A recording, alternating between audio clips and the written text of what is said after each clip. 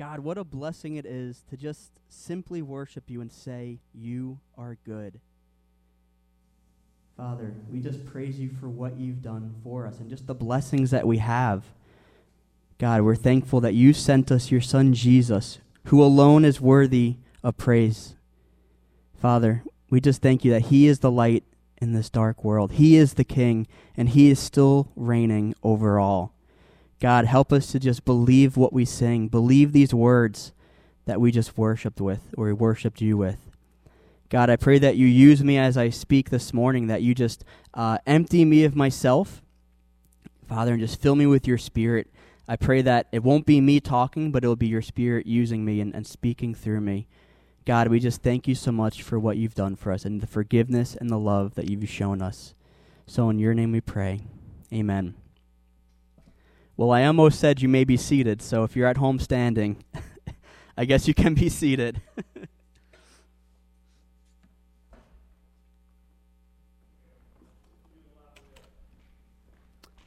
Thanks, Robbie. So I was going to sit the whole time, and then I recorded myself, and I saw how fidgety I was, and by nature I like to move around a bit. So let me just set up here a little bit, and then we'll get started.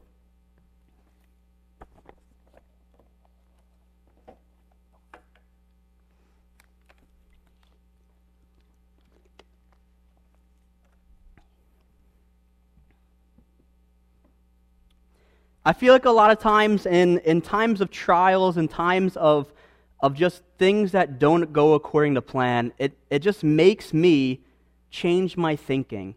And I've really just been thinking a lot about the blessings that I have for myself, that God's given me this week.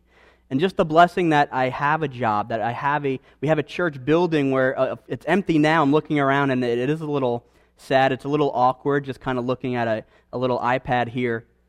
But just some of the blessings that we have and that we are loved and we are still children of God. What an encouragement that is in just these times that are confusing and just these weird times. So if you have your Bibles, you can turn to Philippians chapter 3.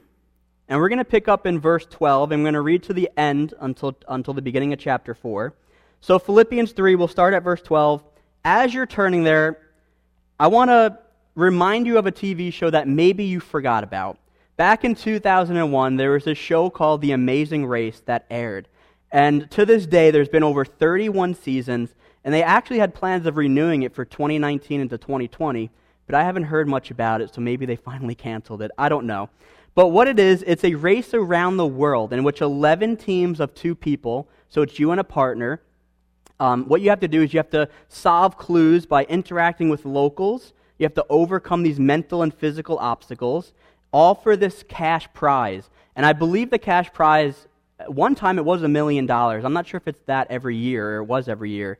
But something about this is, it was so popular that when I was in youth group, when I was in middle school and high school, the youth leaders, they adopted this game, or this show, into our youth group. And they called it the Youth Group Amazing Race Edition.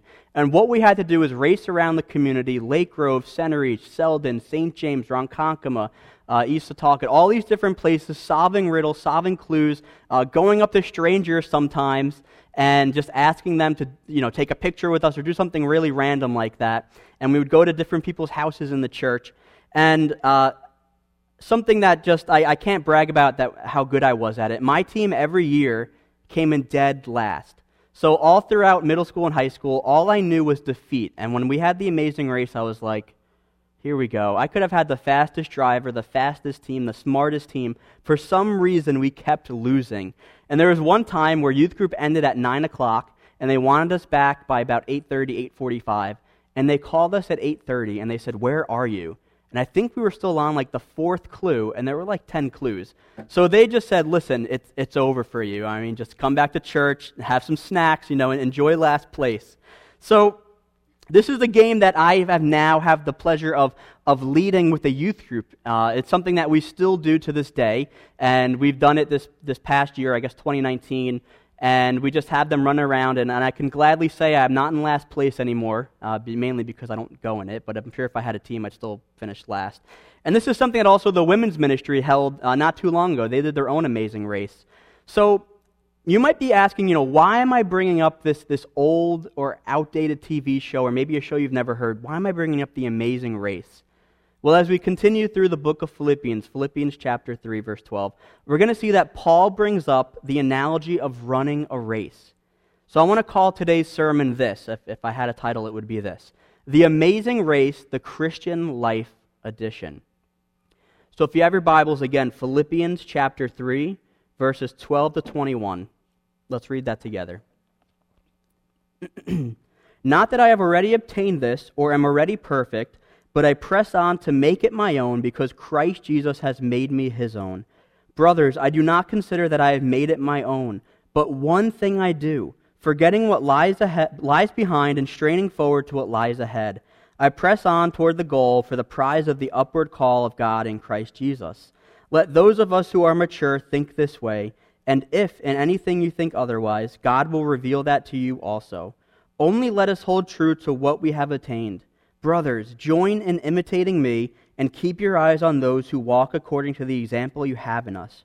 For many, of whom I have often told you, and now tell you even with tears, walk as enemies of the cross of Christ.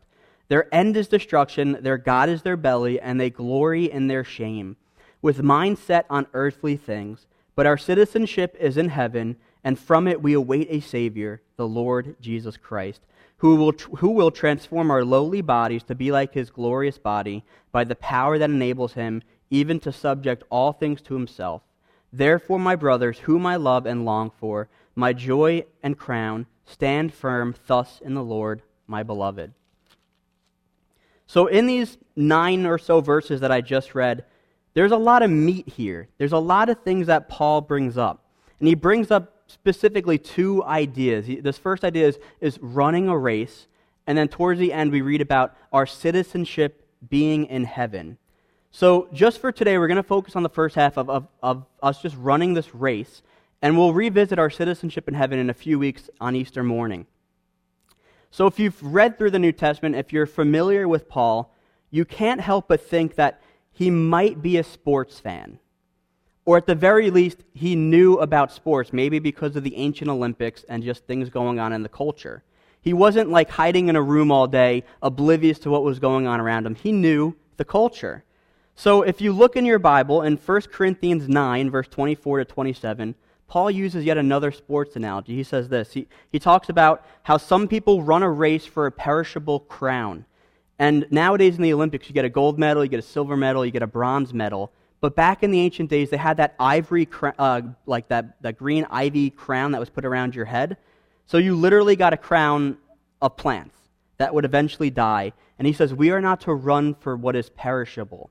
He also talks about, in that same chapter, about boxing and beating the air, also known as shadow boxing. It's a technique that boxers use to just stay in shape, and they just randomly swat at the air. But if you do that in a fight, it's dangerous, it'll get you tired, it has no effect. It's simply waving your hands around with no effect at all.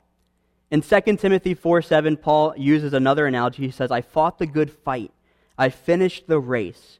Ephesians 6:12, he says, we do not wrestle against flesh and blood, but against spiritual forces. So again, as we read these few verses, Philippians 12 to Philippians 16, Paul tells us to think about our race, or think about our life as running a race with Jesus Christ at the finish line. And here are a few things that Paul tells us that we need to run this race well. So if you're taking notes, there's going to be 4 different ideas that Paul gives us here. The first one is this: we need dissatisfaction. And you heard me right. We need dissatisfaction. I know immediately your mind goes to, man, I don't know if I agree with that. Jesus, we're supposed to be satisfied in Jesus. We're supposed to, not want anything or anyone other than Jesus. And that's true. But look what he says in verse 12. He says, not that I have already obtained this or am already perfect, but I press on. And if you weren't here last week, I highly suggest go online. You can watch the last stream from last week. We had a guest pastor, Pastor Jason Toth, come in, and he preached about the first half of Philippians chapter 3, where Paul is just saying we shouldn't have confidence in our flesh. We shouldn't be boasting about our works or our deeds. And what Paul does is he lists all his accomplishments. He says, if anybody can boast about how good of a Jew they are or how good of a person they are morally, he said, no one can top me. And he gives us a list of things. And in verse 5, he says, circumcised on the 8th day, a people of Israel, the tribe of Benjamin, a Hebrew of Hebrews, as to the law, a Pharisee, as to zeal, a persecutor of the church. And last week, Pastor Jason reminded us that Paul thought he was doing the Jews a great thing by stopping Christianity, by stopping the church, because in his mind, they were enemies of God. They did not like Jesus. So here we have Paul. He's saying, don't boast in your flesh. And at the end of his list of accomplishments, he says this in verse 7, whatever gain I had, I count it loss for the sake of knowing Christ. So everything that he held on to, everything that he could have clinged to, he says, it's not worth it in pursuit of Jesus. So Paul's reminding the Philippian church that he is not perfect, nor has he obtained what we would call total sanctification. Now, sanctification is a Bible word, it's a church word, you could say it's Christianese. Most people will use it or say it and not really know what they're saying. But sanctification simply means it's the process of becoming holy. It's the process of becoming more like Jesus. And we will never reach total sanctification here on earth. That happens when we go before Jesus and we spend eternity with him in heaven. So Paul is telling the people, listen, you might think I'm perfect. You might think I've reached it. I'm at the finish line. He says, I'm not. And he also knows that people have seen these crazy miracles that he's done as well. And I just went back in the book of Acts and read Acts chapter 19 and Acts chapter 20. And there are some really crazy things that God allowed Paul to do, that God empowered Paul to do.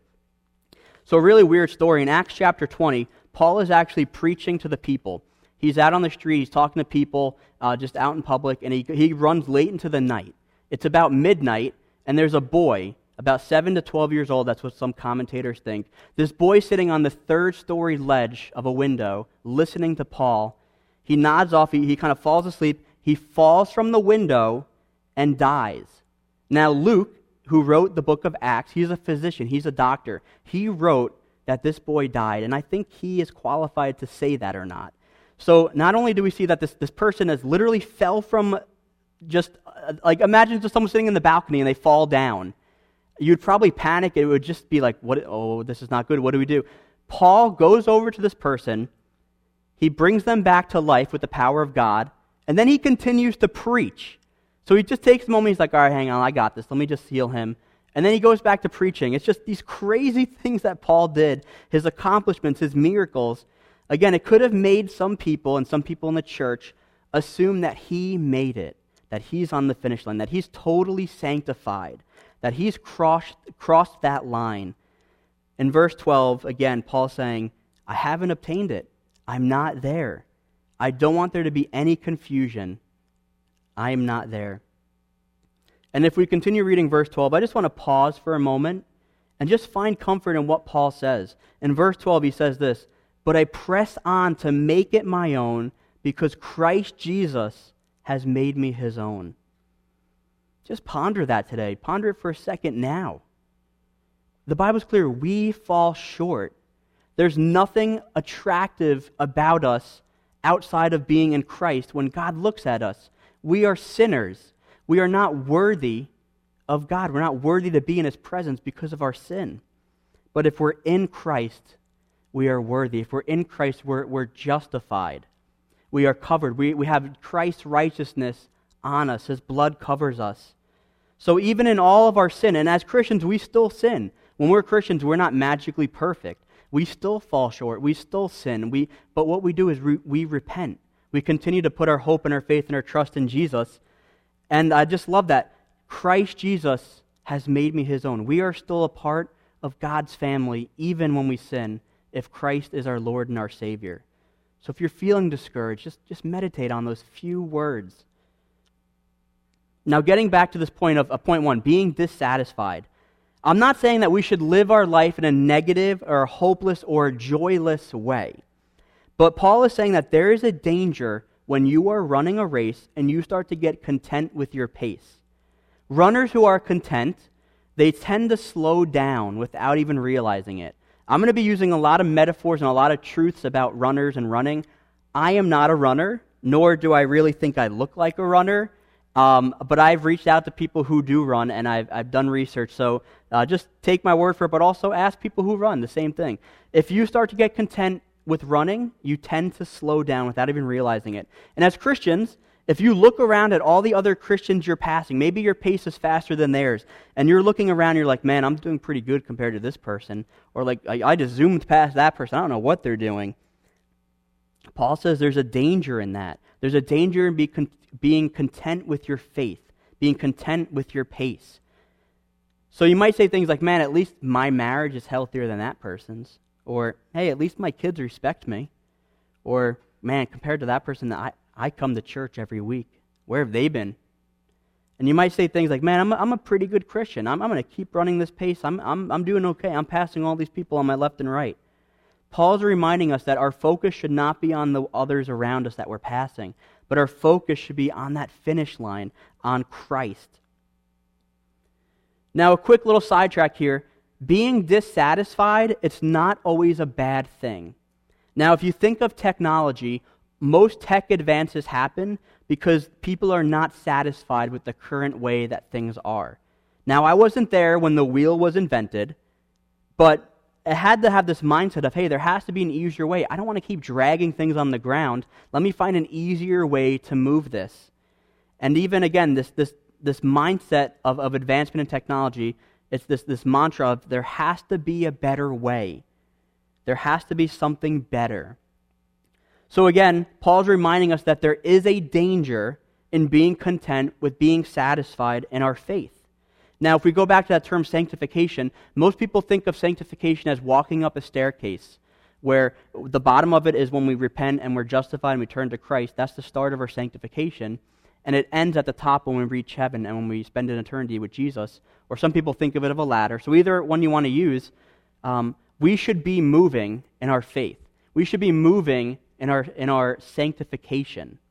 You know, if you're a new Christian and you've repented and you've turned to Christ and you've kind of been stale in your faith, or you're not growing in your knowledge of Jesus, Paul says that's dangerous. You're being content with your pace. We should be hungry and thirsty for knowing Jesus more, for reading His Word. We should be growing closer and being more intimate with Him. So there is this danger in being content with where we are. We should be striving, running towards that finish line. And as we mature in our faith, we get to experience Jesus more intimately, and we can worship Him more intimately. The more you know about Jesus, the deeper your worship will be. So again, dissatisfaction, it leads us to wanting to know Christ more. Knowing that I'm not the best Christian or the most knowledgeable person, or my relationship with Jesus is not at its best, that motivates me to keep going, to study further, to spend time with Jesus more, to work on my relationship with Him. Number one, we need to be dissatisfied. Point number two, we need concentration. We need concentration. In verse 13, the very next verse, he says this, "Brothers, I do not consider that I have made it my own, but one thing I do, forgetting what lies behind and straining forward to what lies ahead." So this phrase, one thing, it shows up other times in the Bible. In Mark chapter 10, verse 21, Jesus is talking to the young rich ruler. This man comes up to Jesus and says, "Jesus, how do I get eternal life? I've kept all the commandments since my youth. I am morally good. I am morally above the law." And it says this, Jesus says, looking at him and loving him, Jesus says, "You lack one thing. Go and sell all your possessions and follow me." So one thing. In Luke chapter 10, verse 41, it's the story of Martha and Mary, and they have Jesus over their house. And Mary's sitting at Jesus' feet, just in awe of the stories, in awe of Jesus. And Martha's getting a little upset. She gets a little sassy, and she's just asking, it's not fair that I'm serving by myself and I'm doing all the work. And Jesus tells her, one thing is necessary, and Mary chose it, the one thing. In John chapter 9:25, the blind man who gets healed from Jesus, he tells the Pharisees his miracle. He says, "One thing I know, for I was blind, but now I see." In Psalm 27:4, this is the last one, David writes this, "One thing I ask of the Lord, that I may dwell in the house of the Lord forever and ever." So again, this theme of one thing. In the world, winners become winners because they're concentrated on one thing. Just think of professional athletes for a minute. Very few, if not any, are just as good as their main sport than with another sport. And I'll explain. So if I say Charles Barkley, most of you, if you know who he is, will think of basketball. He's a basketball player. But have you ever seen his golf swing?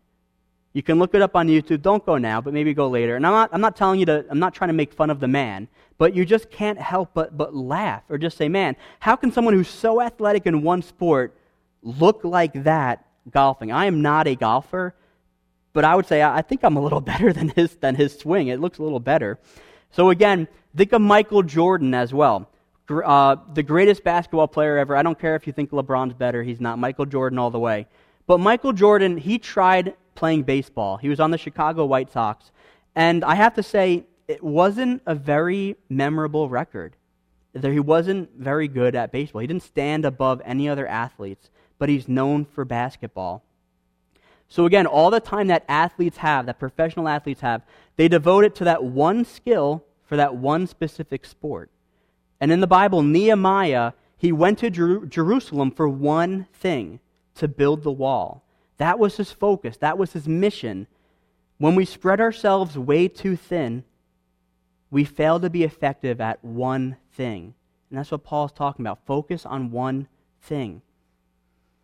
In a little bit, we're going to close with the simple chorus of the hymn, "Turn Your Eyes Upon Jesus." But just the lyric says, "Turn your eyes upon Jesus, and the things of earth will grow strangely dim."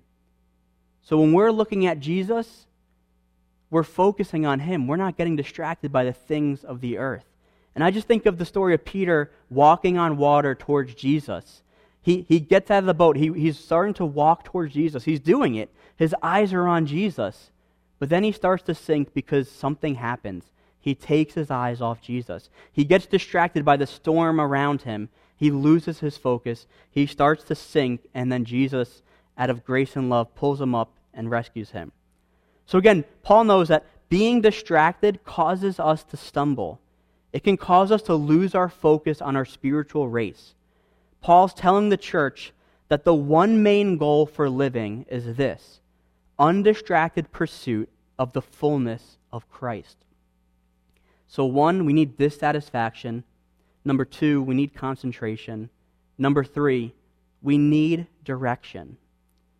The second part of verse 3, the one thing he tells us, which is actually 2 things, but he says this: forgetting what lies behind and straining forward to what lies ahead. And I want you to think of Usain Bolt. I think most of us know who he is, the fastest man alive. Now, if he ran in the Olympics, but he ran the wrong way around the track while everybody else was running the right way, and even if he finished first, and even if he just completely demolished their time, it wouldn't matter. He went the wrong way. Direction matters. Paul tells us the one thing or the 2 things. So part A of the one thing he says is forgetting what lies behind. Now in the Bible, forgetting does not mean that you lose your memory, that you have a failure to recall, but it does mean that you don't let that influence you. You don't let that past influence you. In Hebrews 8:12, God says this: "I will forgive their wickedness, and I will remember their sins no more." See, God's not forgetful. God is omniscient. He knows everything. He doesn't just be like, all right, I'm gonna somehow magically erase this and I'm not going to know this. That's not what he meant. He means I'm not going to hold that sin against you. If you are in Christ, you are covered by Christ's death on the cross.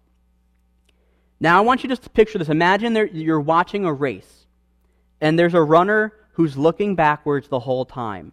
You know, that he's running this way, and they're just looking this way as they're running the whole time, and they're not even looking forward. You know how ridiculous that would be? How funny that would be? Some of us might laugh and make fun of this person, but it would also be very dangerous for that runner and dangerous for the other runners around him. He could run into an object. This runner could run into another person, or they could trip and fall and get seriously hurt. So Paul's reminding the church, to be an effective Christian, one who is on mission to make disciples. That is our mission here on earth. You need to forget the past. Now, let's pause for a second. There are times in the Bible where we're told to remember the past. So even a few verses earlier in Philippians chapter 3, Paul is reminding us of his past. In Ephesians chapter 2, why don't you turn there? It's just a few pages prior to Philippians.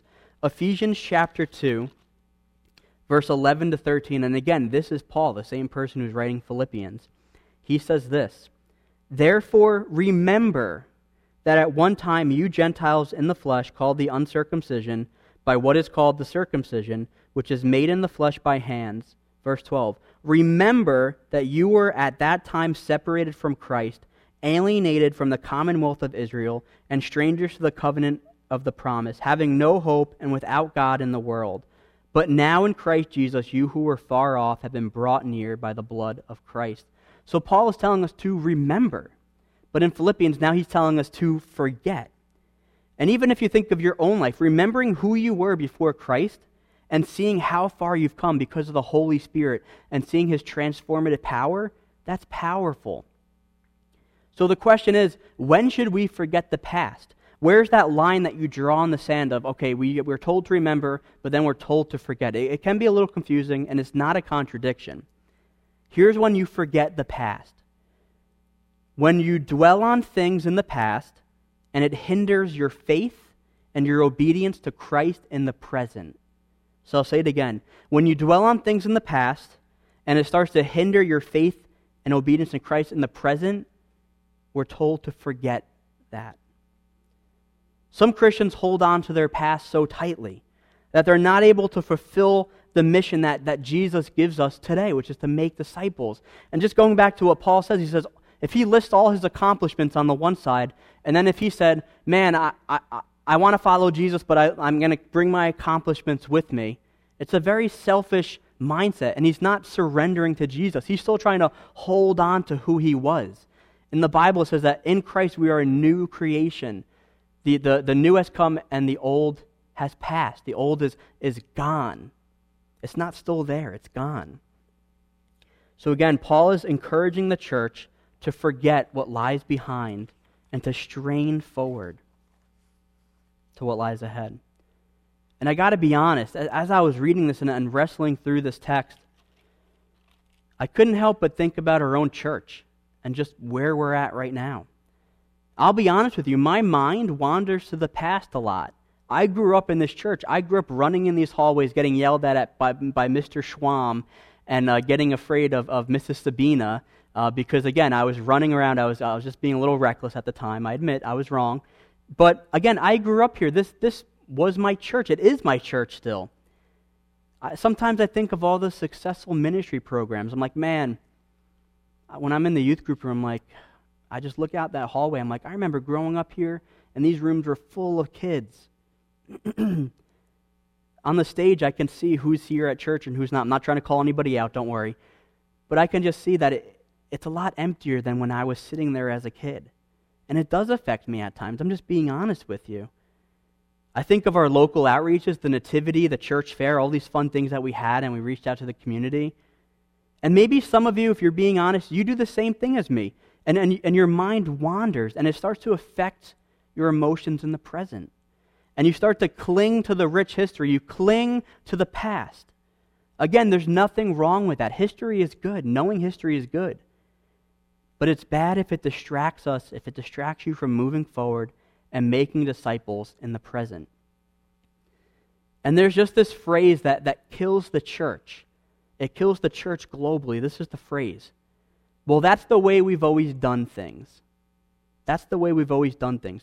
What you are saying is you're looking to the past and you're saying, well, I'm not willing to look forward and to strive and strain forward towards Jesus because that's the way we've always done things right here. So we're just going to keep running forward and looking back. And having that mindset, when that affects the present, when that affects your mission for Jesus to make disciples, to be salt and light, to preach the gospel, that is an issue. And Jesus had to combat this idea. This is not something that we just face out of the blue randomly. Jesus had to combat this idea when the Pharisees approached him in Matthew 15, verses 1 to 9. See, the Pharisees were upset that Jesus' disciples were eating their food before washing their hands, which was against the traditions. So the Pharisees, they wrote these oral laws, they had written laws that they added to God's authority, to the Ten Commandments, the commandments that God gave the earth. And Jesus answers them because they question, Jesus, why do your disciples forsake the traditions? And Jesus hits them with this line. Why do you break the commandment of God for the sake of your traditions? And a little later he says, so for the sake of your tradition you have made void the word of God. If we are not careful, that could be us. And I feel like that is a lot of temptation of the church in America and the church globally as a whole. To cling to who we were. That, we're just going to do it this way because it's the way we've always done it. But if that starts to hinder our mission, we need to let it go. We need to look forward and to strain towards Jesus. Could it be that we're too distracted by the good old days and it's made us run in the wrong direction? So usually we pray at the end of the sermon, but I just want to take a quick moment and just pray here. Just a minute, and then we'll get back to the verse. So just join me in prayer. God, I have to admit that there's been times where I've just longed for the past. God, I pray that you just take this away from me. God, that if anybody else is feeling this too, that if we're afraid to let go, you can give us the boldness to let it go, to strain forward, to look to you, to run in the right direction. The direction matters. God, if we as a church, if we're running the wrong way, I pray that we can repent and turn and run the right way. And I just pray for your church globally right now, Lord, that you will encourage leaders to keep running in the right way. God, forgive us. In your name we pray. Amen. So that was point one of the one thing he says. Point two is this. He says, and straining forward to what lies ahead. So not only should we forget the past, but we're told to strain forward. And this is the only place in the New Testament where Paul uses this phrase, straining forward. And the word strain, it's a verb, it's an action word, meaning to stretch. Now in high school and middle school, we did the physical fitness test. I don't know if they still do this at school or not, or if you, growing up, this is something that you did. But it was a bunch of different tests that would just test your ability, your athleticism, and things like that. And you do like the mile run, you would do sit-ups, you would do the shuttle run, you would do pull-ups and the flexed arm hang. And then they also had one that was called the sit and reach. And what you would do is you'd sit on your butt, and you would have your legs spread a little bit, and you, with your hands together, you'd reach out forward without bending your knees, and they would know if you're cheating, so sometimes they held your knees down. I tried to cheat a few times to get away with it, but they got me every time. But you'd have to reach forward and to a metric unit or a measurement, and then they tested like your flexibility. Now, if you've ever done that, I still remember, if you don't warm up, if you just do it, man, you're behind your knee, that muscle's on fire. I would say that you strain that muscle, you stretch that muscle by that. So even if you just do stretches, that feeling of your muscles slowly stretching and things like that, that's what I think of when Paul says to strain forward, to go all out, to not give up, to push through the pain, and to continue the race. Now there's a story of a lady named Beth Ann, and in 1991, she was attempting to qualify for the 1992 Olympic trials. And a female runner had to complete the 27-mile, 385-yard race in less than 2 hours and 45 minutes. So 2 hours, 45 minutes, that was her time to beat in order to qualify. So Beth started strong, but around mile 23, she started to struggle. And I would say around 23 seconds into a run, I start to struggle, so she's doing a lot better than me. She reached the final straightaway with just 2 minutes left. She's 200 yards away from the finish line, and she stumbles. She's dazed.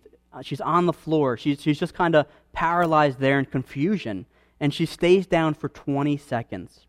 Now the clock's still ticking. There's less than a minute to go. She begins to stagger to her feet and begin walking. And 5 yards short of the finish line, she falls again. She collapses. So she begins to crawl, and the crowd's going nuts. The crowd's cheering her on. And she crosses the finish line on her hands and knees, and her time was 2 hours, 44 minutes, and 57 seconds. She qualified by 3 seconds. And that's just the depiction I have of straining forward, going all out. Even if it means finishing on your hands and knees, going all out, straining forward. And can we be honest for a minute here? Being a Christian, it's not easy. There are times when we might want to give up. Maybe some of you right now, you've fallen in your race. You're on the ground, and you're having trouble getting back up. Or maybe some of you have fallen, you've gotten up, fallen, and you've gotten back up, fallen, and you're just like, how long is this cycle going to last? And maybe some of you have completely just given up the race, and you walked off, and you're now on the bleachers cheering other Christians on. Here's our encouragement. In verse 14, Paul says this, I press on toward the goal for the prize of the upward call of God in Christ Jesus.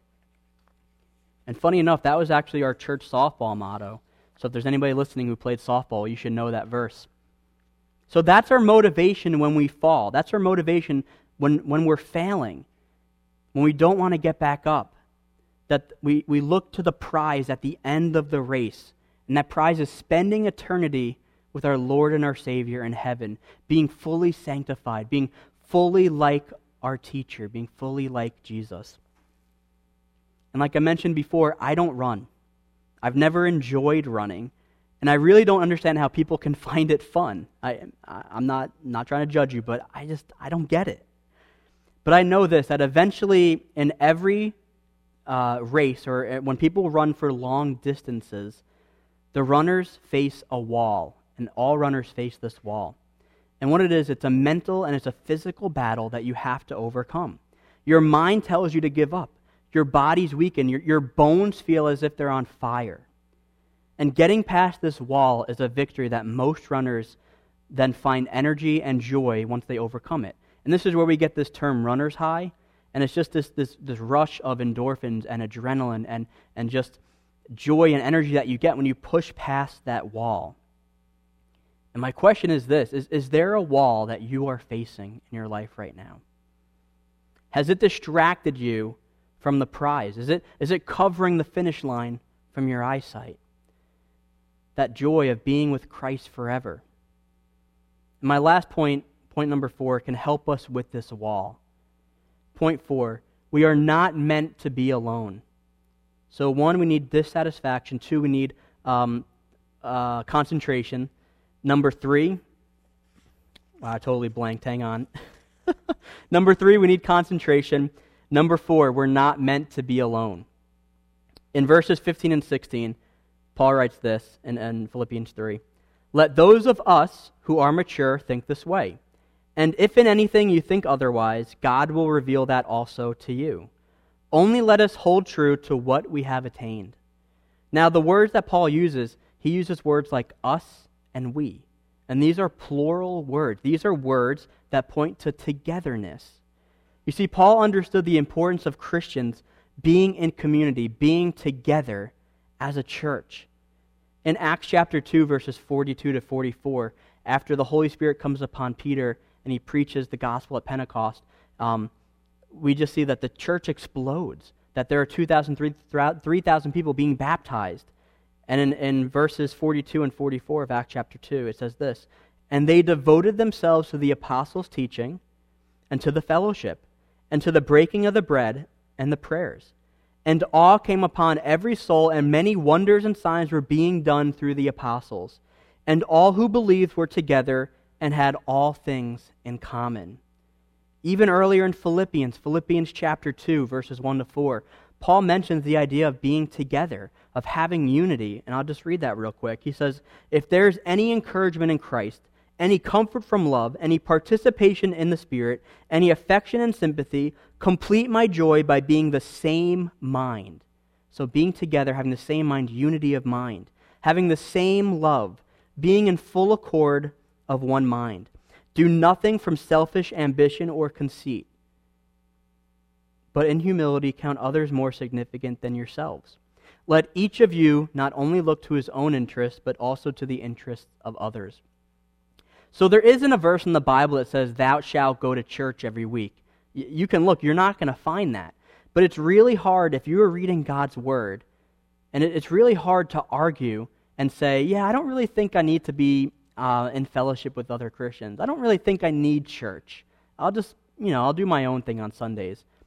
I got to say, are you reading the same words that I am reading?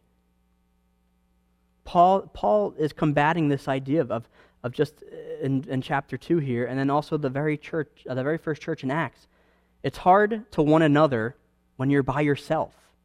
Or I'll make a catchy motto. It's hard to one another when there is no other. Someone's probably said that already. I probably didn't make that up, so I can't take credit. But here's a simple truth, going back to the real world. Runners do better when they run with other people. It's proven. They have accountability, they have inspiration, they have encouragement. They can also challenge each other and push each other to their limits and maybe past their limits. And the main point is this: do not run your race alone. Don't do it. Not only is it dangerous for you, but it's being disobedient to God's word. As Christians, we were created to be in fellowship with each other and fellowship with God. Even our primary mission, Jesus' last words that he spoke to us on earth, to his apostles on earth, was to go and make disciples. And it's really hard to make disciples if you don't talk to people, if you don't want to be around people. So even our mission from God to make disciples, from Jesus, says we need to go and be with other people. And I'll be honest, these past few weeks, they've been crazy. There's a lot of unknowns. Even for youth group, we're doing all these weird different things. We did Instagram Live. We did a Zoom call the other night. And you really take for granted the blessings you've had. I mean, just being here, looking at the church being empty. I mean, Stephanie's there, Robbie and Darla are here. But it just feels like I miss you guys. I miss the community. I miss just having conversations with people. Even canceling our physical services, canceling our church activities, it wasn't a simple decision. It's not like the elders were like, yeah, we're just going to cancel it. It'll be fine. No, this was a decision that was really prayed over. They prayed over this. Some of them might have even wept over it. Again, although we can't physically be together, we can still be the church. And yes, this is not ideal. Yes, this is not perfect. But we can still be salt and light for Jesus. We can still have fellowship in other ways. I encourage you this week, call somebody. I don't like speaking on the phone, but this past week I was on the phone a lot more. I would say probably the most times I was on the phone in my life, just talking to people. Reach out, see how they're doing. Send a letter. When was the last time you handwritten a letter to someone? Maybe send an encouraging email. FaceTime. We have technology. We can stay in contact with each other. Again, let's use this time to find a unique and different ways of loving our neighbors that can make the world look at us and can look at the church with awe and wonder. And we're not doing this to give up. We're not giving up by postponing and canceling our church services. We're not giving up.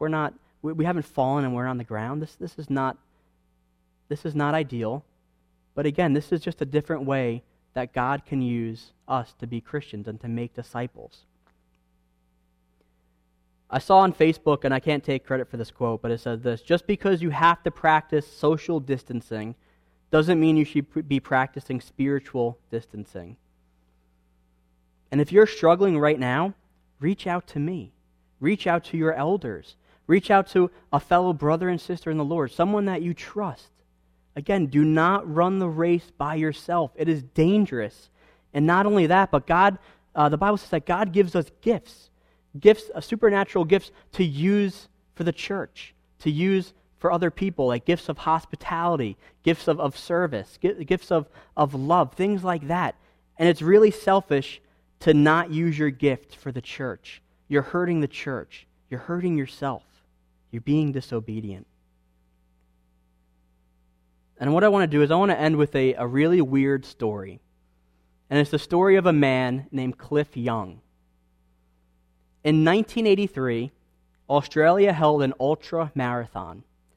Now, a regular marathon is 26 miles, which is crazy. That's nuts. No one should run that long. This ultra marathon was 542.7 miles. Over 150 world-class athletes who were training years for this event came to participate. They're at their registration table. They're signing up. They're in all their gear. Out from the crowd comes this 61-year-old toothless potato farmer and Australian local shepherd. He walks up to the registration table in his work overalls and his work boots, and he asks for a number. Now, I could imagine the people at registration probably didn't think he was serious. They probably laughed and said, okay, all right, real funny, all right, move along, come on. But after a bit, he finally got his number, and he was in the race.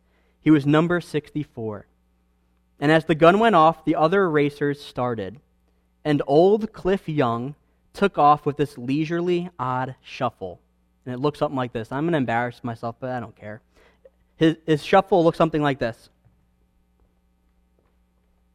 All right? That speed, like I'm not exaggerating, maybe slightly faster, but that was his shuffle. At the end of the first day, he was well behind the other racers who were running. But he didn't give up. He kept running. Eventually, Cliff Young crossed the finish line in 5 days, 15 hours, and 4 minutes later, winning the race. This man won the race. He didn't win it by a few minutes or by a few hours, but he won the race by 9 hours, 56 minutes. And how did he win?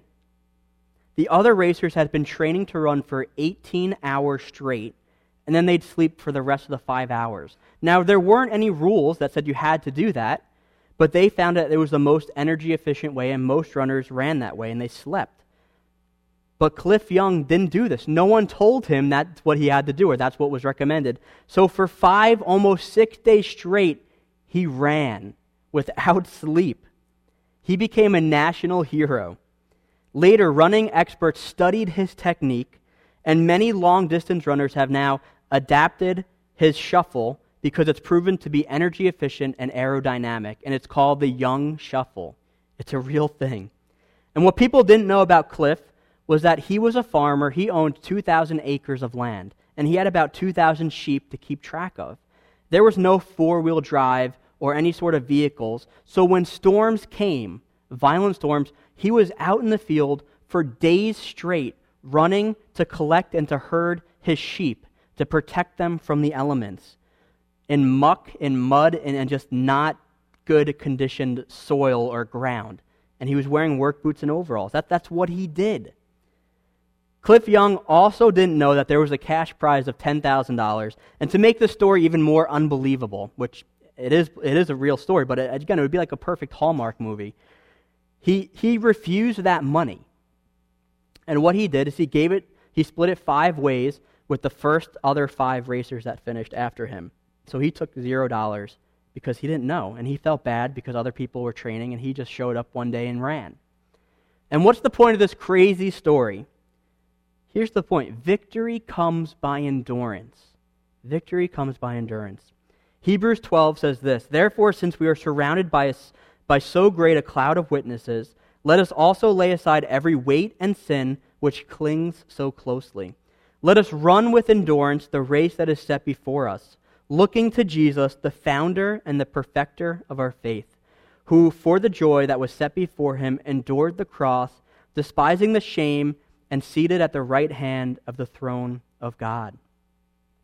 Victory comes by endurance. The Christian life is not a 100-yard dash. Stop treating it that way. It's an ultra marathon. And this idea of sanctification, it's a long, lifelong process that's never truly finished until we reach heaven. We simply endure because Jesus endured. And right now, we're enduring. We as a church, like I said, we're not giving up. We are enduring what's going on, and we're not giving up. Again, Jesus took the cross on our behalf so that we don't have to, that there'll be no punishment for our sin. And what I mean by that is he came and died for us. We as sinners, we deserve death. The Bible is clear that none of us are good. That when God sees us, he sees us as sinners. And sin needs punishment. When we sin against an eternal, holy, perfect God, the sin, or the punishment I should say, is eternal. It's not what we've done, but it's who we've sinned against. And only a perfect Savior, only God himself could appease that eternal punishment. And that's what Jesus did. He's the perfecter of our faith. He endured the cross for our behalf so that we don't need to. Maybe there are some of you here listening who you're finding yourself that you're on the bleachers. You're just simply cheering on others. Or you're like, ooh, yeah, go pastor, or man, I wish I could be like those missionaries. They're so good. I can't do anything like that. Get up off the bleachers and get in the race. We're called to all make disciples. And maybe some of you are on the ground and you're struggling. Get back up, endure. Look to the prize that lies ahead, spending an eternity with Jesus. Maybe some of us, we're clinging to the past. We're not willing to make disciples and to go out and to actually tell people about Jesus because we're too busy looking backwards. And that weight, it's holding us down. We're clinging and holding that weight. And it's making us ineffective Christians. Let go of it. Turn your eyes upon Jesus. Remember what he did for you and what we have waiting for us. And maybe some of you are not even at the race. Maybe you just hear it from far away. Maybe you don't know who Jesus is. I encourage you with this. You have a Savior. You have a God who loves you. A God who saw you and said, I'm going to die for you, even though you don't deserve it. And the Bible says if you put your hope and your faith and your trust in Jesus alone, and you are able to say, I'm not good, I'm never going to be good, I need to repent and turn from my sins, and you make Jesus your Lord and your Savior. A Savior meaning he came to save you, and the Lord being he's in control of your life, and you listen to him because he's your master, then the Bible says we can obtain that prize at the end of our race. So church, are we ready? On your mark, get set, let's pray. Dear Lord, we just thank you, God, for who you are. And just the simple fact that we sang earlier, that you are good. Jesus, I just pray, Lord, that we can keep our eyes fixed upon you. God, that if we are struggling in this race, if we keep getting knocked down, if we're just looking out from the bleachers, cheering others on, I pray, Lord, that you give us the boldness to get up, to be in that race, to strive in our faith, to grow in our faith, to not be content with where we're at. God, I pray that we can just find encouragement in the fact that we are loved, that Christ Jesus has made me his own. He made you his own. God, I just pray that we can just be encouraged by that this week. God, I pray that through this time we can continue to love our neighbors in different ways, that we can continue to be the church without having to be at church for this temporary time. God, I pray that we can remember all that you endured, the sacrifice that Jesus made on our behalf. And I pray that thinking that way, focusing on that, can lead us into running to you and growing closer to you. So Jesus, we just thank you for what you've done for us. And in your name we pray. Amen.